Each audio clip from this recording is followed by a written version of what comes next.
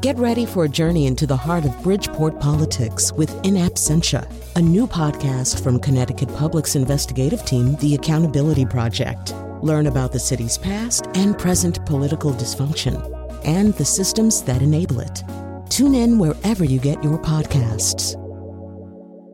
Funding provided by Joe Zimmel and Valerie Friedman.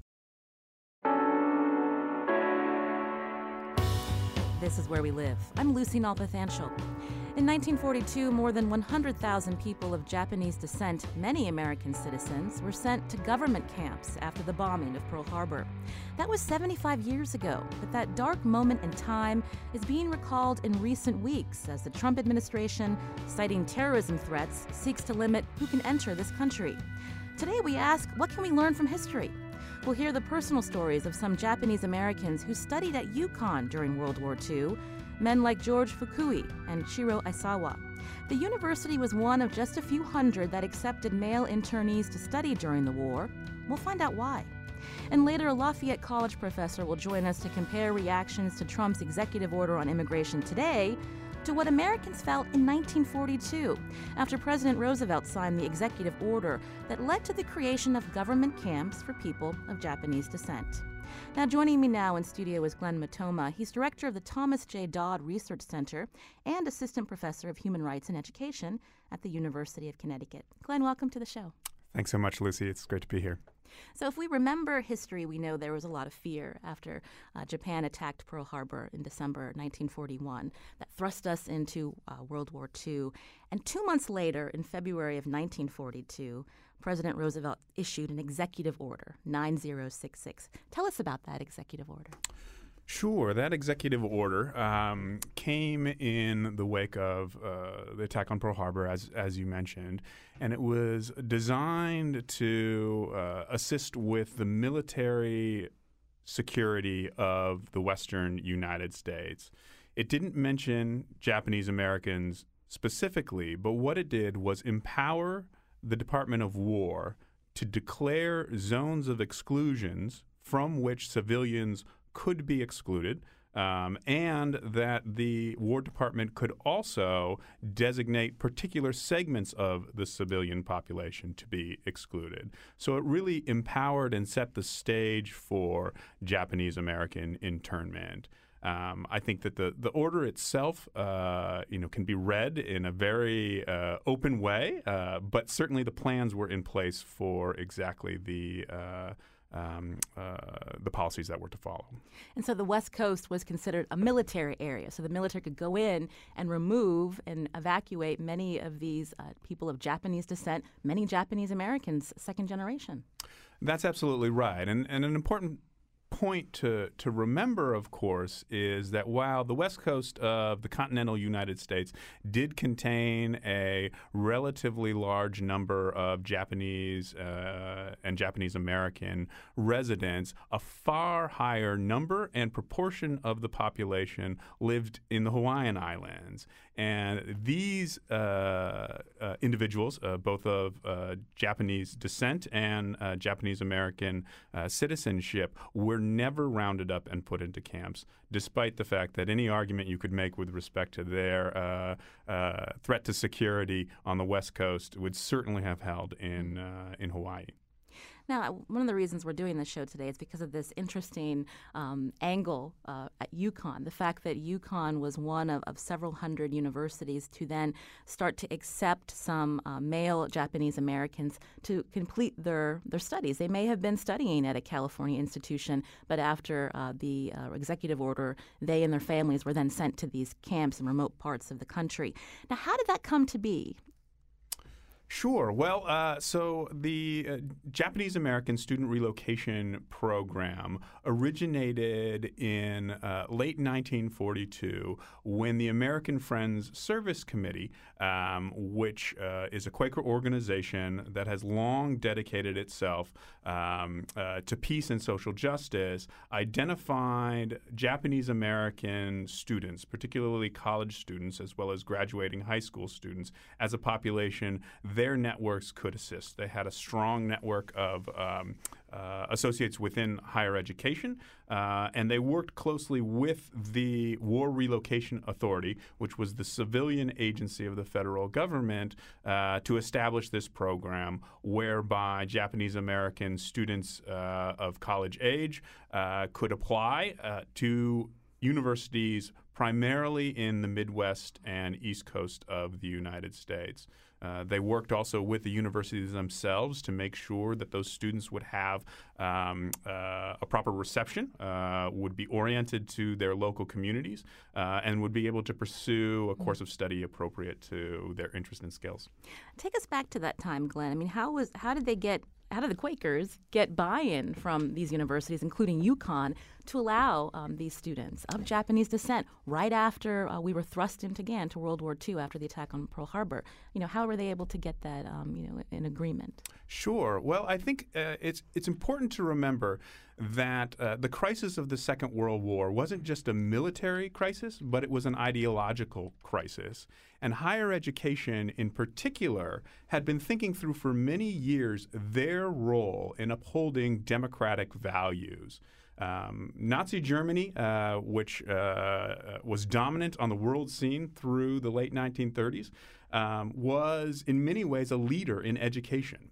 And much of what had happened within Germany at the time happened with the active collusion of the institutions of higher education in that country. And many leaders in higher education in the United States reflected on what it meant to be a university and a college in a free society and what their role was. And so when the Quakers came to them with this project, many of the leaders of those universities, including Albert Jorgensen at the University of Connecticut, understood that partially their role would be to demonstrate the value of democratic inclusivity and to treating people with equal dignity regardless of their national origin, race, or frankly, immigration status. This is Where We Live. I'm Lucy Nalpathanchil. Today we're looking back at history, exactly in 1942, February 19th, 1942, when President Roosevelt signed the executive order that led to the creation of internment camps for people of Japanese descent. We're talking about the fact that some of those young Japanese Americans were able to study at universities, including at UConn. One of these students was George Fukui. George was a college student in California when President Roosevelt issued that order. He and his family were sent to an internment camp in Utah. Here he is speaking at UConn in 1995 about what it was like entering that internment camp for the first time. And essentially, when they close the gate behind you, it's kind of an awesome feeling. Suddenly you feel that your freedom is gone, possibly your dignity, security, etc. But then, instead of looking on the dark side, I thought, indeed, I could contribute something to the society within the fence. And we heard, again, Glenn Mutoma in studio with us, director of the Thomas J. Dodd Research Center at UConn, that it was through the help of this Quaker group, American Friends Service Committee, that George and others were able to study at UConn. How many students were able to study during this time? I think we had a total of about 18 that spent time at UConn in one fashion or another over the course of the Second World War. Now, George Fukui has since passed away from the time of that recording in 1995. But joining us now by phone is his daughter, Lisa Fukui, who lives in Virginia. Lisa, welcome to the show. Thank you. So did your father talk about his experiences at the internment camp when you were growing up?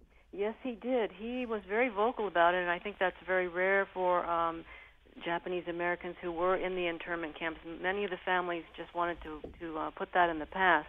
But he spoke of the University of Connecticut with great fondness for the rest of his life, that it gave him opportunities that he never would have had he stayed in California. Just the fact that people were kind to him and to my mother from the moment they arrived on the campus. We have more of the recording of your father speaking in 1995 at UConn. Here he is talking about the conditions at that internment camp in Utah. The living quarters itself initially was a horse barrack that was abandoned by a horse maybe a week before, at least from the smell. They just whitewashed it. Subsequently, they did build somewhat permanent barracks, which was cleaner, but no ceiling, no room dividers. People hung up sheets so that you have some privacy.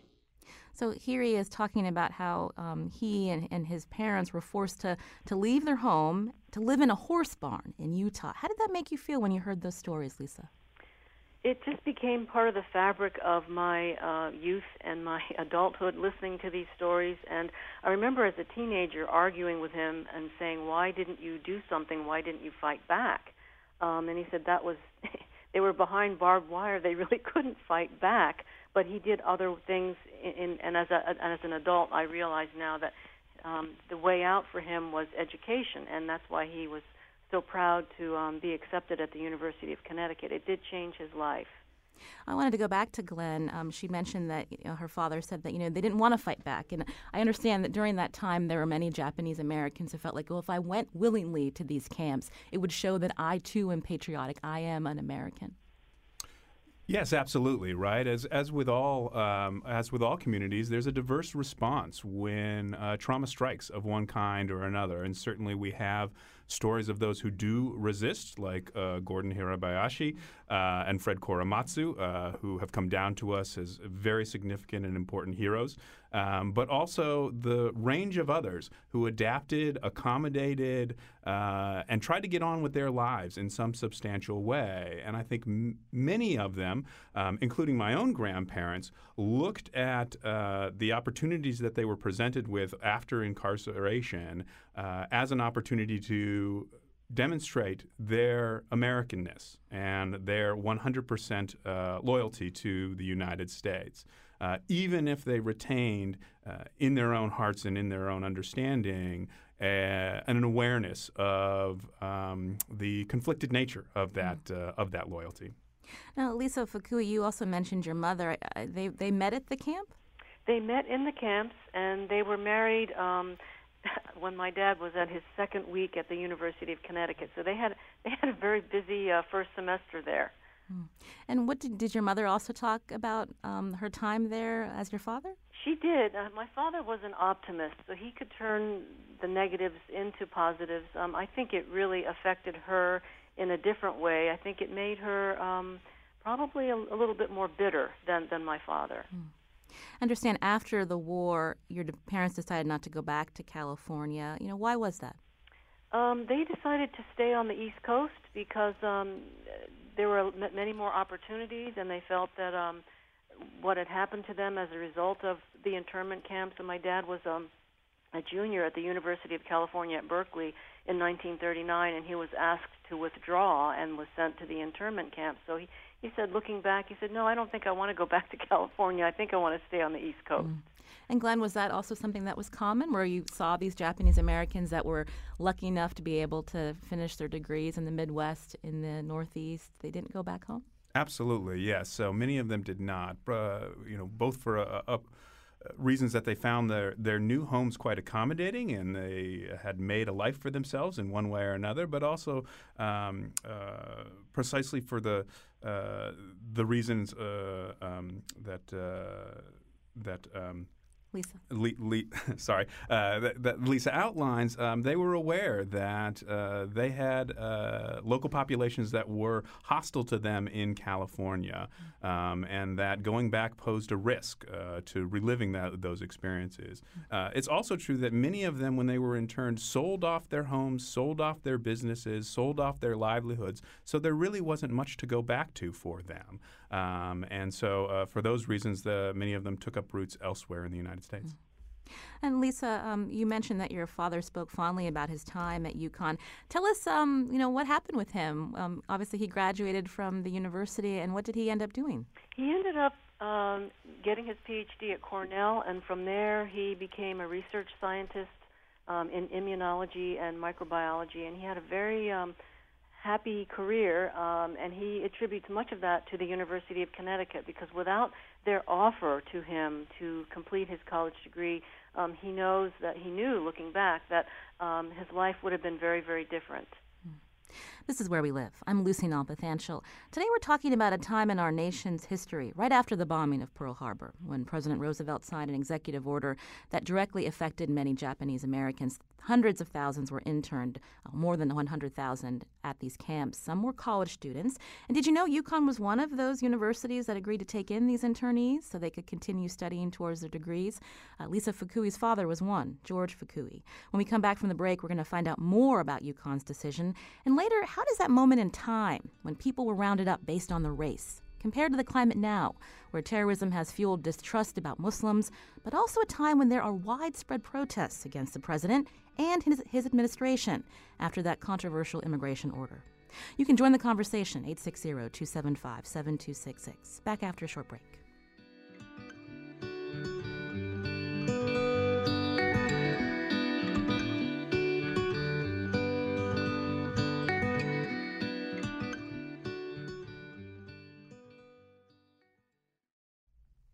This is Where We Live. I'm Lucy Nalpathanchel. So we can all learn a lesson from this sad chapter in our history.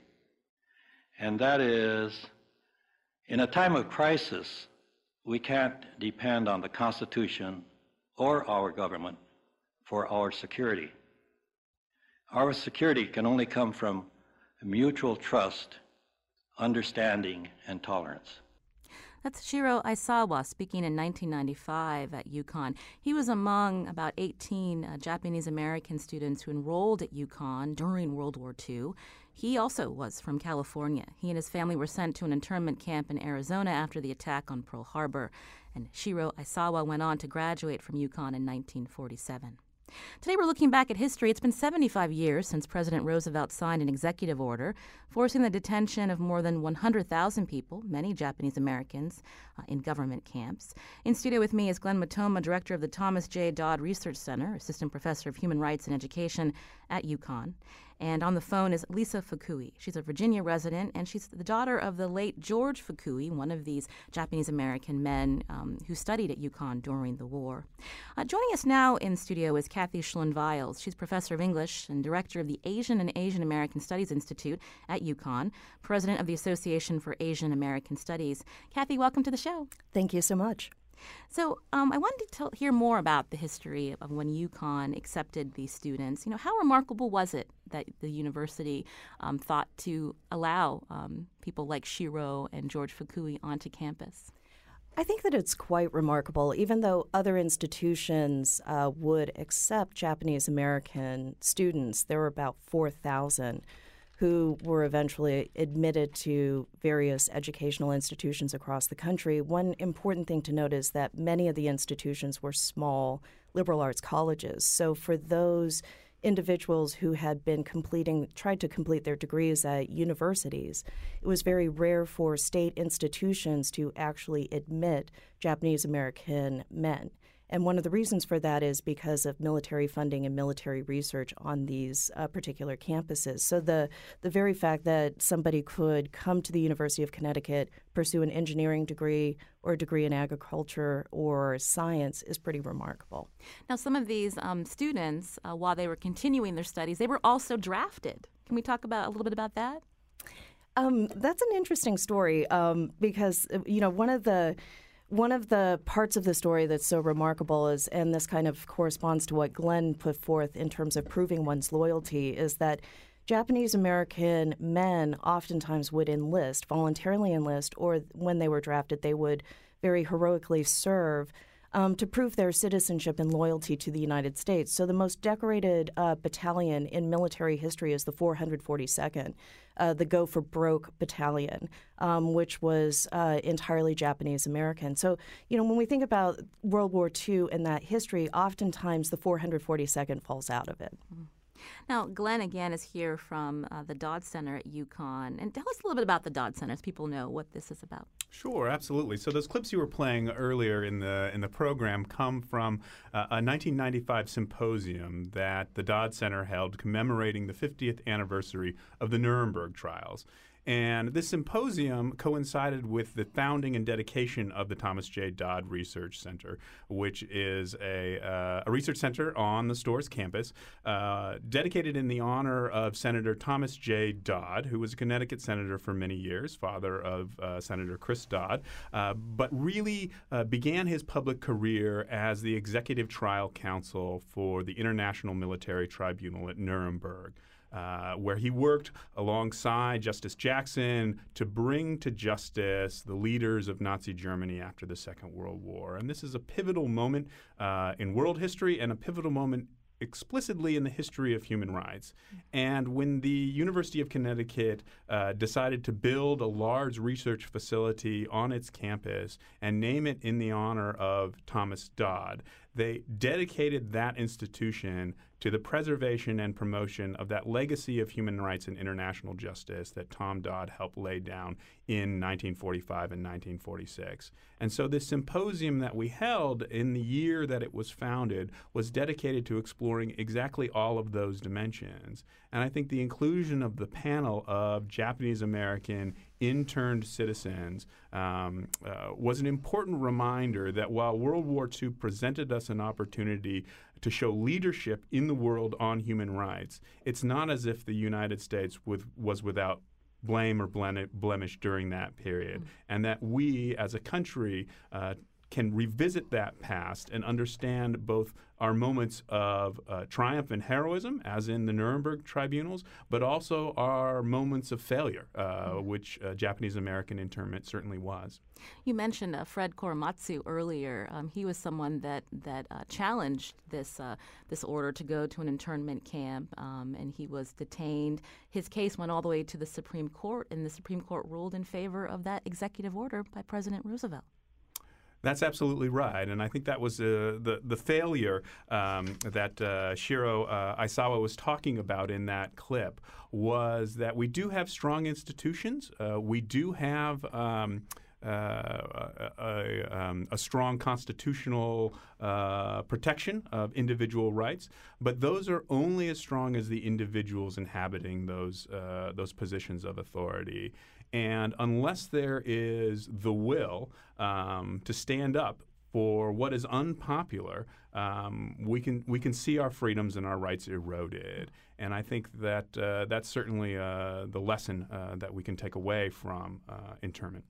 And a little later in the show, we're going to look at a little bit more about the climate of the United States after that attack on Pearl Harbor and compare it to the climate today, again, with widespread protests based on this executive order by President Trump. That's coming up a little bit later. But I wanted to get back to Lisa Fukui. She is the daughter of the late George Fukui, one of more than a dozen Japanese-American men who studied at UConn during World War II. You know, Lisa, you mentioned that your father was very open about his experience. Your mother as well. They both met at the internment camp, married when he was at UConn. But how did the story of your family, pass down through the generations? A lot of it was verbal, because my father loved to talk and he loved to share his stories, which I'm so glad he did, with the family and with anyone who was willing to listen, because I know he felt it was very important that people not forget. And do you have children? I do not. But you've seen the story passed down to the next generation? Yes, and I also will speak to anyone who's curious and who's interested. Kathy Schlund-Viles is here. She is the director of the Asian and Asian American Studies Institute at UConn, president of the Association for Asian American Studies. You know, I'm curious, Kathy, how after the war you saw enrollment at UConn continue in terms of accepting more Asian American students. That's a very interesting question. One of the struggles that Japanese American students faced is that in many institutions they were the first population of color, right? So, we're talking about a time where, post-war, post-1965 Immigration Act, you start seeing a profound shift demographically, in terms of the bodies and the kind of racial categories. But in terms of Asian American enrollment, we don't really see that on the rise until the 1980s. And that's largely due to the fact that prior to 1965, Asian immigrants were by and large excluded from coming to the United States. So after 1965, immigration policy opens up so that it's no longer based on nation-state quotas or, kind of racially biased or prejudiced. And so we kind of see that migration. But in terms of student enrollment, we don't really see a lot of Asian Americans in higher ed until the 1980s. And what was that climate like on campus, so that you saw more Asian American students coming to UConn in the late 80s? I understand, though, there were some headline-grabbing news that happened then as well. Right. So even though UConn has this wonderful history vis-a-vis Japanese American internment and admission of Japanese American students, on December 3rd, 1987, which is referred to as the incident on campus, 8 Asian American students were victimized by 2 individuals en route to a semi-formal in Tolland. And what had happened was that these 2 individuals had proceeded to yell racial slurs, spit on the students, to the point that the students had requested the bus driver to turn the bus around. And the bus driver said, well, we can't really return back to UConn because we're supposed to go to this dance. And the conditions facing those students worsened. The bullying worsened. It got incredibly just violent. And the students ended up hiding in a closet for the remainder of the dance. So they finally returned back to UConn, and they tried to appeal to various authorities to really kind of make a complaint that they were racially targeted en route to this dance. And when they tried to go to UConn authorities, they were told that since the dance occurred off campus, that it was really a state police issue. Mm-hmm. And when they tried to appeal to state police, the state police said, you're UConn students, it is actually a UConn issue. So we have this kind of liminality, right? Like the students were caught in the middle. So there was really no representation or advocacy for these students. The administration was incredibly slow at responding. And so it really took, more than 3 years and a faculty hunger strike to actually push the administration to think about starting something like the Asian American Cultural Center, and at that time, the Asian American Studies Institute. So the center was created. You're director of that cultural center. Oh, actually, the institute. The institute. Yeah. And so, how long did it take before things eased on campus for students of color, especially those that were Asian? I think that this is always a process, right? So even though we don't hear about various microaggressions, that's not saying that they don't occur. I mean, I do think that it's important to note that the Cultural Center and the Institute were formed and founded in 1993. Right. Mm-hmm. But, even as recently as last year, there are still incidents that occur on campus. Right. But I do think that because Asian Americans now occupy somewhat of a prominent position in admissions, that it's not the same kind of those students are not facing the same struggles or like kind of reactions that they did in the 1980s when it was a relatively new population. And what is the climate today on campus, especially when we are talking about news that's hitting the headlines about how people, because of their religion or their race, are treated differently? What's the sentiment on campus? How are students talking about this? Well, I have to say that, one of the things that I always stress as an Asian Americanist is that Asian America is a very heterogeneous population, right? So it's not just about Japanese Americans, Chinese Americans, but, we have South Asian Americans, Southeast Asian Americans, et cetera. But what I've been really heartened by is the amount of solidarity that I've seen on campus by way of protest or by way of, kind of vigil. Whenever there's an incident that occurs that it may be like an Islamophobic incident, students are actually coming out and supporting individuals in a way that kind of corresponds to that sentiment that Lisa is talking about, like what her father encountered at UConn. Mm. And Glenn, can you add to that what you noticed as someone affiliated with the Dodd Center? Sure, yeah. Well, and just to go back, I think it's really important to highlight the role that leadership plays, right? The reception that the Japanese American students received when they arrived at the University of Connecticut owed itself entirely to the dedication and hard work of advocates on the ground within the administration and among the faculty. So not only did Albert Jorgensen, the president at the time, issue a statement to the entire campus with respect that these students were coming and that we were going to welcome them and that they were American citizens and that they were here to study. And but faculty, like professor of philosophy Paul Futze, sponsored these students, brought them into his home, welcomed them at holiday gatherings, really made a concerted effort to put forward a vision of America that was inclusive and embracing.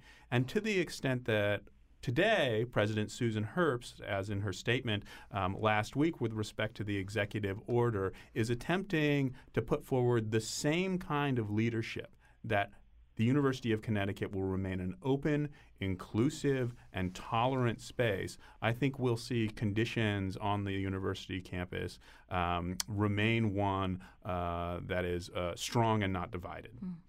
And do you believe that a lot of people, especially on the campus, know the history, the fact that the university accepted people who were vilified during the war? No. And why is that? I think that, it's a history that, this is an American story and this is about American history, but the problem is that we kind of silo it in an Asian American Studies class, right? So in many ways, like I teach Asian American Studies, I always point this out, and I always show a picture of the Wilbur Cross building, and it's this beautiful, image with the Japanese American students. Students these days do not consider that like a building of significance because it's where you go for financial aid, but I think that it's because we don't really consider Japanese American internment a part of American history. We don't teach it that way. It's always about Asian American history that this story gets buried. Lisa Fukui, again, is on the phone. She lives in Virginia. Her father, the late George Fukui, was one of these Japanese Americans who studied at UConn. Throughout his life, Lisa, you said that he was very optimistic, but did he feel like he was, still being judged because he was of Japanese descent?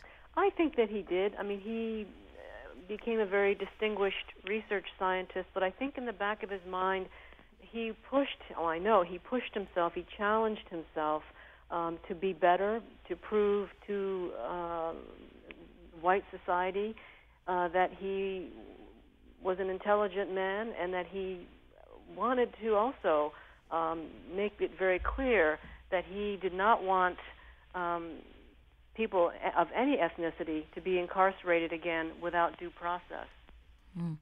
If he were alive today, what do you think he would, what his views would be about current events?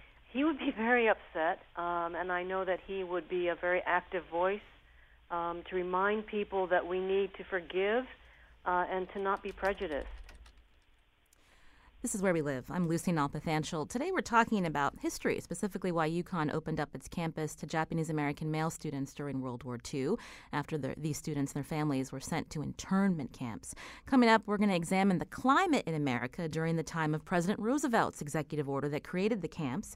And we fast forward to the last 2 weeks as protests broke out nationwide in reaction to Trump's order on immigration. Also during the campaign, talk of a Muslim ban. You can join the conversation, 860-275-7266. Email wherewelive@WNPR.org. As always, find us on Facebook and Twitter at Where We Live.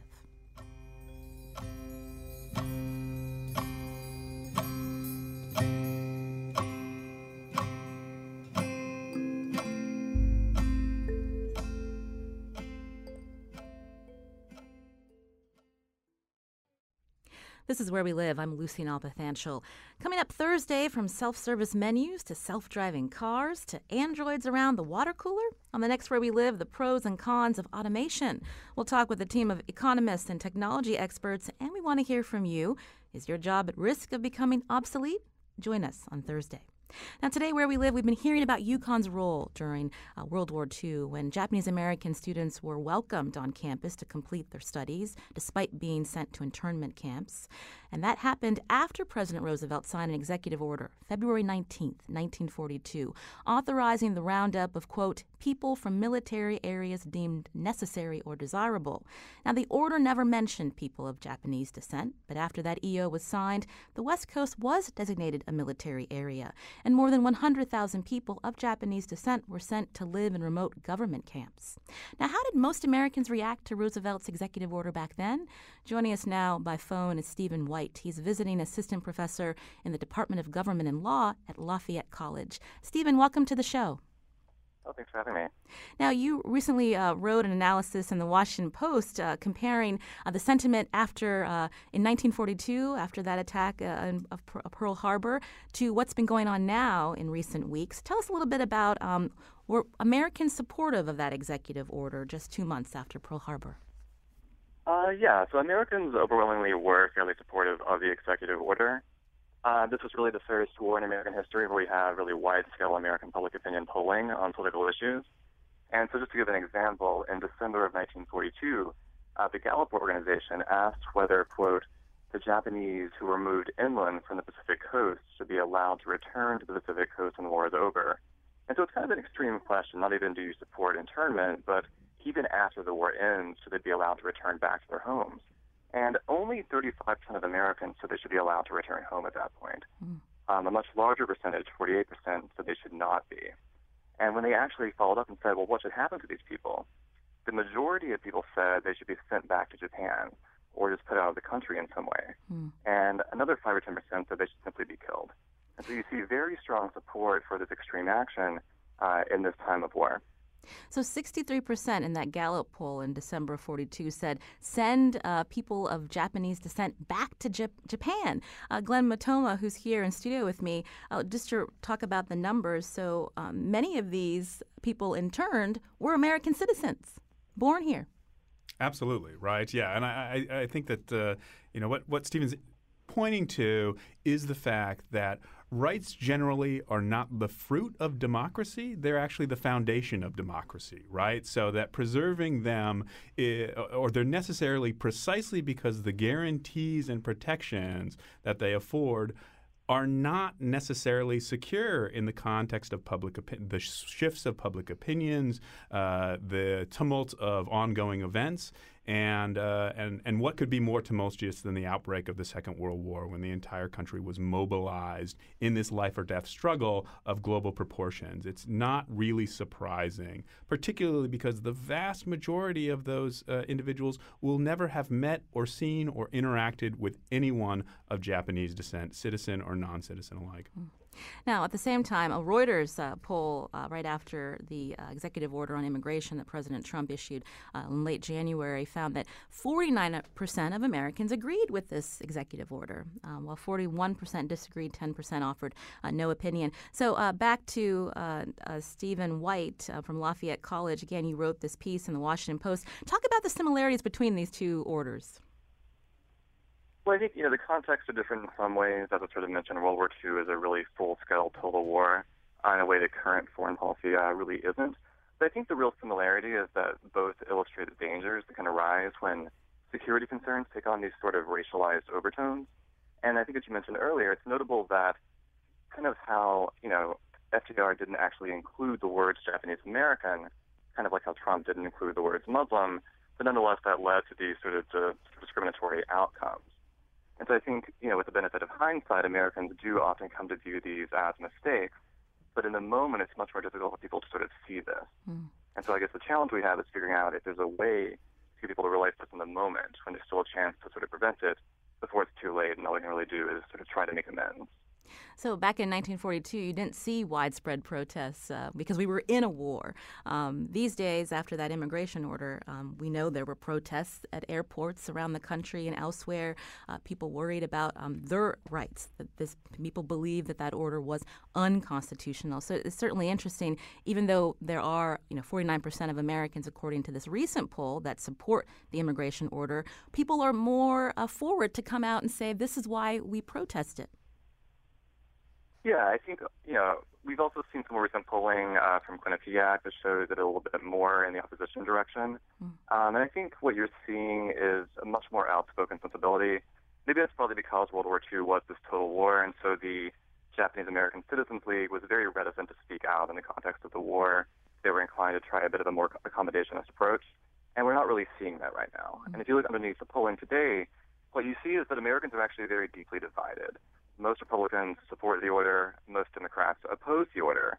And we didn't really see that kind of partisan polarization on Japanese internment. It was much more widely supported, I think. I want to take a call now. Sam's calling. Sam, you're on the show. Yes. Hi. First thing I'd like to say is I am a 1986 graduate of UConn. I was always proud of my school. I'm more proud after the ladies had their 100th victory, and even more proud today to hear about the early interaction of the Japanese Americans with the University of Connecticut. Further, I'd like to say that the media here, I think, is going to the extreme to sensationalize the comparison between what's going on today and what happened during World War II. During World War II, people were actually rounded up and imprisoned. Now, that is not what's happening today. I think had an executive order been issued then just simply denying Japanese people from coming to the country, I don't think we'd even be having this conversation. Another major difference then is at that time we were directly at war with Japan, who attacked the mainland United States, and we knew who the combatants were. I don't think anybody would have objected if we simply put in a travel ban stopping anyone from Japan from coming to the United States. I absolutely agree that it was absolutely wrong to round up people and imprison them. But if you look at today's situation, for anybody to think we're not at war, they're forgetting the fact that thousands of people died on 9/11 and hundreds of people have been killed around the country in different terrorist attacks. The biggest difference between then and now is then we had known combatants. Now we're not at war with any nation. We're at war with a radical belief. I'm not even going to attach a religion to it. But in today's climate, we do know what countries foster that belief. So I think it's a bit of sensationalism, and I think the media is guilty of adding to the hysteria and the hype, because the media wants to do things that are going to generate ratings, that are going to generate listening. Even that's why I'm listening to this show today. So what's your take on? I think it's an injustice to even compare denying entry to a country with imprisoning people. They're two different scenarios. Sam, thank you for your comments, and you're welcome to have your opinion. You mentioned you're not going to attach a religion to this, but our president did. Would our guests like to comment? Well, I do see the value of dealing with the historical specificity of World War II versus the present moment. One of the reasons why you didn't need an order to ban Japanese from coming to the United States is that had actually been handled through a series of immigration restrictions that extended back to 1882. So 1882 is the Chinese Exclusion Act. Those restrictions and prohibitions continued until 1943 with the passage of the Magnuson Act. Japanese migration to the United States began to be curtailed in 1907 with the Gentlemen's Agreement. And in 1917, the United States passed an Asiatic Barred Zones Act, which basically prohibited Asian immigrants from coming to the United States. And that was reiterated in 1924. So I think that when we get to the point of Japanese American internment, to really reiterate this, 2/3 of those interned were Japanese Americans, those individuals who had been born in the United States. So you really didn't need an order to ban immigration to the United States because that had already been legislatively handled. And that, again, is Kathy Schlen-Viles, who's director of the Asian and Asian American Studies Institute at UConn. Stephen White, who's on the phone, again, a visiting assistant professor in the Department of Government and Law at Lafayette College. You wrote a piece in the Washington Post, many Americans support Trump's immigration order. Many Americans back Japanese internment camps, too. What do you think of our listener's sentiment that this should not be compared? Well, I think it's certainly fair to note the differences. I mean, it is a very different context. It's not literally the same action. But I think even though there are these important differences, there is sort of a general lesson here, which is that we should be suspicious when, in the name of security, actions are taken that have some discriminatory effect that's based on a group's sort of race, ethnicity, national origin, religion, et cetera. And so I think it's certainly true that it's not exactly the same, but I think we should be able to draw lessons from history. And in particular, I think sometimes we forget with Japanese internment just how widely supported it was at the time, and it was only later realized by many to be this huge mistake. And so I think that lesson can be true for us today, which is to say many Americans support this order now, But I suspect decades from now we'll look back and view it probably as a mistake that had a discriminatory effect. You know, we mentioned Fred Korematsu earlier. Glenn Matoma's here from the Dodd Research Center at UConn. You know, his case went all the way up to the Supreme Court, and it was they cited in favor of that executive order by President Roosevelt. I wanted to read a quote. It fits in here with what we're talking about. In late 2014, the late Justice Antonin Scalia denounced that decision from 1944 from the Supreme Court. But he issued a warning. He told law students in Hawaii, quote, "You're kidding yourself if you think the same thing will not happen again. I would not be surprised to see it happen again in time of war. It's no justification, but it's the reality." And that speaks to the sentiment of what you just mentioned, Stephen. You know, we just have a few more minutes, and I wanted to go back to Lisa Fukui. Again, her father was George Fukui. He has since passed away from the recordings that we were hearing earlier in the show. And I wanted to play a clip from 1995 when they interviewed your father at UConn. I think the important thing is the United States government never, ever incarcerates any other citizen without due process. And you told us earlier, Lisa, if you believe if your father was alive today, that recent events would upset him because of his experience, his family's experience. Yes, we can draw similarities, and it's based on, it's sad that today we're faced with very similar similarities where a lot of minorities are being looked at with suspicion, and I think that's wrong. And if he was still alive, I know that he would be very active and a voice to speak up and remind people of what happened in the past, and that it's different but yet similar, and that it can happen again. Let's not allow this to happen. Do you think that this is being sensationalized, this idea of talking about history during the climate that we're in? No, I don't think it's being sensationalized. I think that most Americans don't even know what happened during World War II. Most of my friends don't remember or don't know. And I just think it's important for people today to learn about what happened 75 years ago and just to think about it. We know that executive order that was issued by President Trump in the end of January didn't send anyone to prison. There were no roundups. But we know people were detained at airports, people that have rights as permanent legal residents, people with green cards who were detained. Some were deported. The court stepped in. But we don't know what tomorrow will bring. I mean, what are your closing thoughts on, again, what we can learn from history? Glenn, I'll start with you. Sure. I think one of the things to keep in mind, both in the question of this comparison with Japanese-American internment, and in terms of this broader concern about poor decision-making in times of stress, which certainly this highlights, is the idea that part of what we should be thinking about is what kind of response we want to have when we feel threatened, and what it is that is actually under threat here. The Second World War was a threat to the American way of life, to democracy, to justice, and human rights. And we could pretend that in order to defend those things, what we needed to do was to begin to eliminate freedoms, right? To take away rights, to be more secure that way. But I think history has shown that, in fact, that's a false trade-off. That one of the ways you counter threats to your way of life is by embracing it and celebrating it even more fully.